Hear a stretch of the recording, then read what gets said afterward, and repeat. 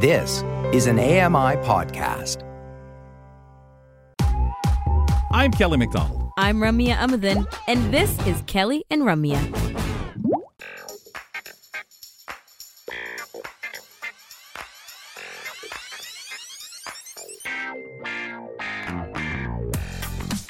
You know, for all the dogs and cats, at least just those two, that I've run into over my life, Kels, I don't think I've met any with extra toes. Have you?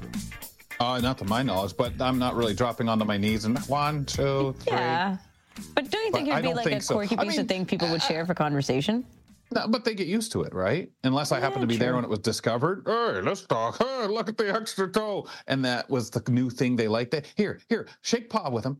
See? Extra toe. Yeah, I don't even think you'd necessarily notice unless somebody points it out. No, I don't think so. People aren't really counting toes. So you stepped on that 6th toe and it's... sorry. Oh, yeah. Or then they're wearing booties, but it only accommodates, minus 1 toe. But I was thinking about that with that nail thing because dogs are jumping around and stuff like that and sliding. Mm-hmm. I think a little more. I mean, cats run, certainly, but do they slide as much? Like they're sliding into home base? True.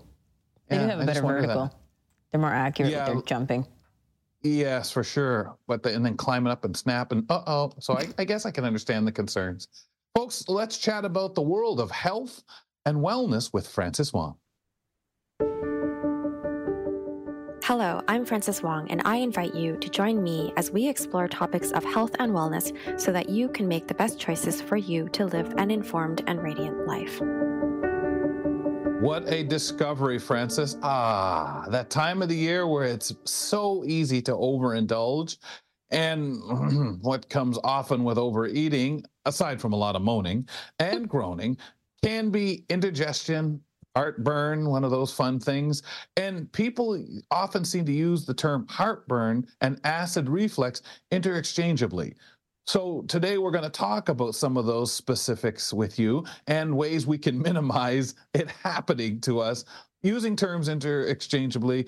A question here, why don't we start as the best place to start with the basics on this? What is indigestion?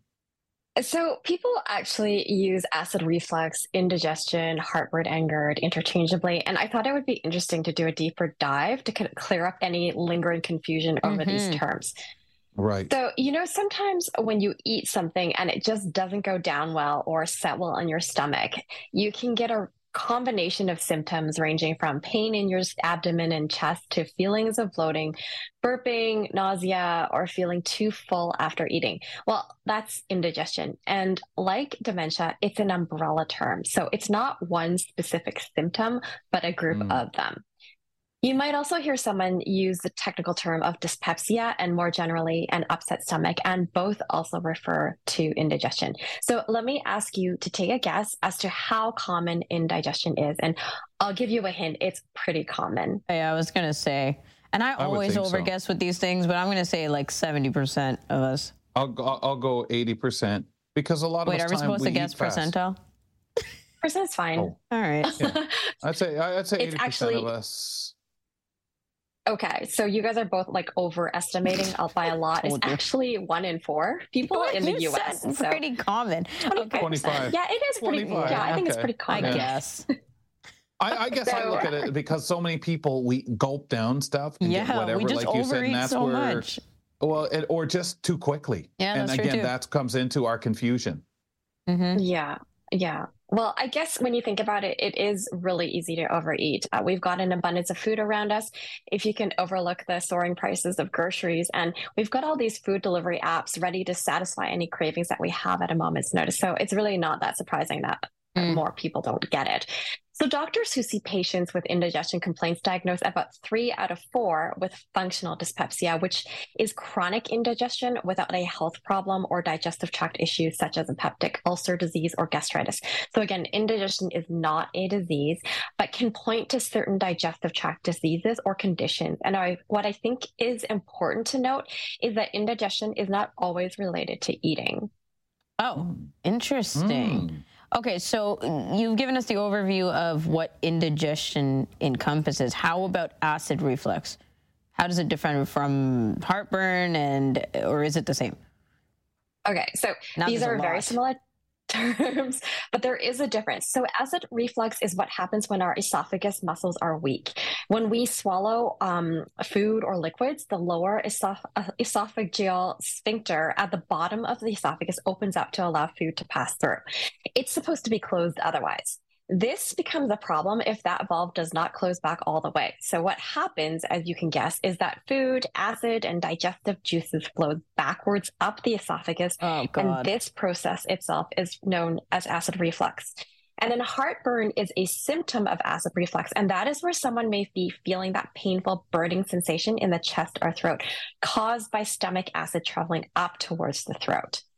And now there's also something called GERD, which stands for gastroesophageal reflux disease. And it is when the contents of your stomach come up through the esophagus. So very much acid reflux, but it's also often paired with regurgitation. So GERD is more of a sustained or chronic state of reflux and occurs 2 or more times a week. And you might be wondering if there's anything we can do physically about this. And I'm here to tell you that you are in luck. So unfortunately, heartburn worsens as we get older because our muscles weaken as we age. Right. And according to one doctor, muscle mass decreases by 8% per decade after the age of 30. That works out to almost 1% a year. And that's a good enough reason in my books to start or keep up any exercise routine. There are 2 main muscle groups that separate the stomach acid in our stomach from our esophagus, and these are the lower esophageal sphincter, or the LES muscles that I mentioned earlier, and our diaphragm. Now, we cannot control the sphincter muscles since these are involuntary, but just like we can do Kegel exercises to train our pelvic floor, there are actually diaphragmatic breathing exercises that you can do to strengthen your diaphragm. The International Foundation for Gastrointestinal Disorders believes that if your diaphragm isn't strong enough, it can keep these LES muscles from functioning optimally. Singers and theater dogs rejoice. Yep. Oh, that's the thing. Get tightening, get doing those exercises. Can you talk a little bit about the diaphragmatic breathing and how someone can practice this? Yeah, I love this question, Kelly, because diaphragmatic breathing is also called deep breathing or belly breathing, which is something that we practice in yoga. Yep. And it's pretty simple that you can do almost anywhere. So you can find a place to sit and allow your eyes to close. And then as you breathe, you notice your belly expanding. And the idea is that we are not just breathing into the upper part of our chest, it's full body breathing. Right. So you breathe in slowly through your nose, taking a few seconds, say like up to 4 to complete that inhale. Then you hold the breath for a couple of seconds before you release the breath through a longer exhale, say 6 seconds. And then the exhale can be through the nose or the mouth. And you want to pay attention to your belly as it's deflating. And then you repeat the cycle starting with a couple minutes every day and then work your way up to 15 minutes. This practice not only helps strengthen your diaphragm, but you may notice yourself feeling a lot calmer after the practice as well. Yes. I bet. Wow, I bet. When we were like consciously teaching people how to do belly breathing, it's like we're used to our shoulders going up and down, but you want your belly to be expanding and contracting instead, right? Like kind of to compare. So you mentioned earlier, you left us on a bit of a cliffhanger saying that indigestion is not always related to eating. What are some of the other reasons why we might get indigestion? And I'm a little bit scared to know.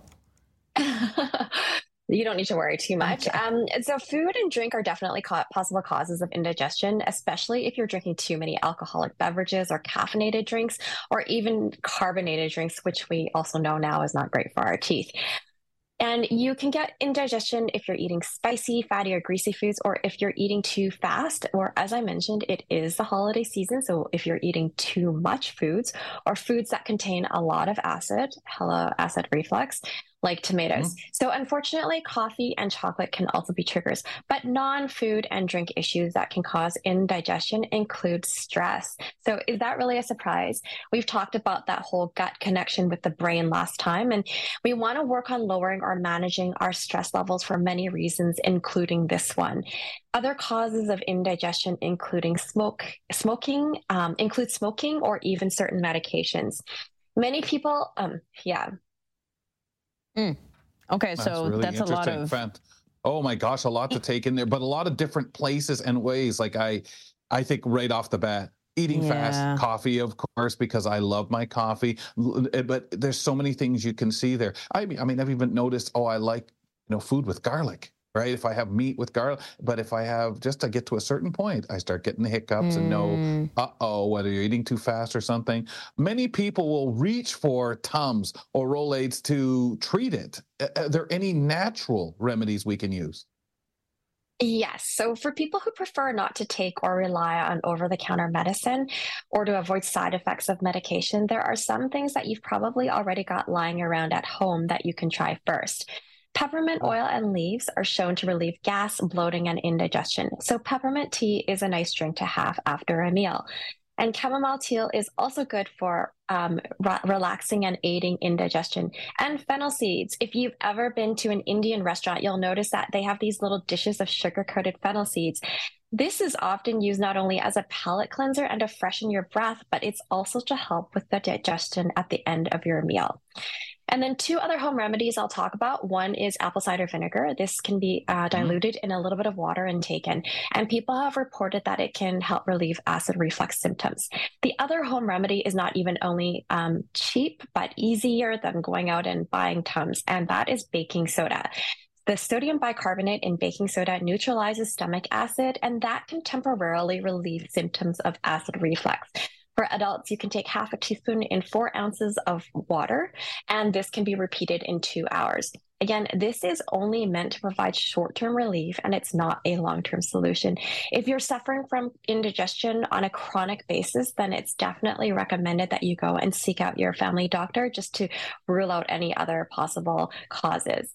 But for a happy gut and hopefully minimal indigestion, you're now armed with how to approach the holiday festivities and meals. And wow. I guess if So you're much to think taking, about. yeah, definitely. And I guess if you're taking any of the over-counter stuff regularly enough, you should probably think of shifting over to some of the home remedies anyway, right, Francis? Like once in a while, or if you're facing symptoms very irregularly, that's one thing. But if you know that these are things that you're living with, or you know that food's affecting you in these ways, it's still an afterthought, but nonetheless natural. Yes, it is. If you are finding yourself taking it or having to rely on these more than twice a week and it's on a regular basis, then that's definitely a time to go and get that checked out. That's not really normal for anyone to be having to rely on it. And you don't want to have to rely on that anyway.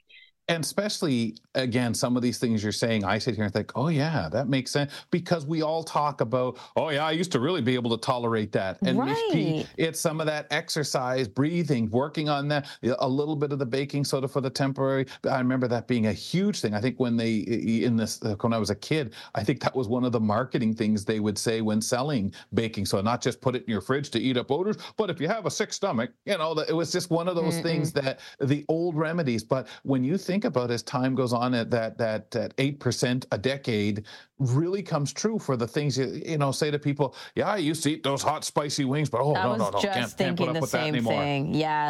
The muscles and it being physiologically explained this way, Francis, makes a huge difference, because you think like, oh, I can't tolerate what I used to anymore, but it makes perfect sense if we're losing. I never used to hiccup. Yeah, never. I mean, like Francis, I'm talking 6-7 times a year. And that was moons ago, and only in the last 5-6, I hiccup a little more than I used to. So this is just wonderful to know all this. Thank you. You're welcome. Francis Wong joining us on the program. We talk every 2 weeks with Francis opposite our nutrition segment with Julia Caranches, and we talk health and wellness on the program. We're learning about a cool initiative. There's one spot in Calgary, one in Toronto. It's called the Lil E Coffee Cafe, and it's an inclusive cafe that offers meaningful employment to people with cognitive disabilities. So we got 2 guests coming up that are going to tell us all about this place. We'll be right back. It's Kelly and Ramya.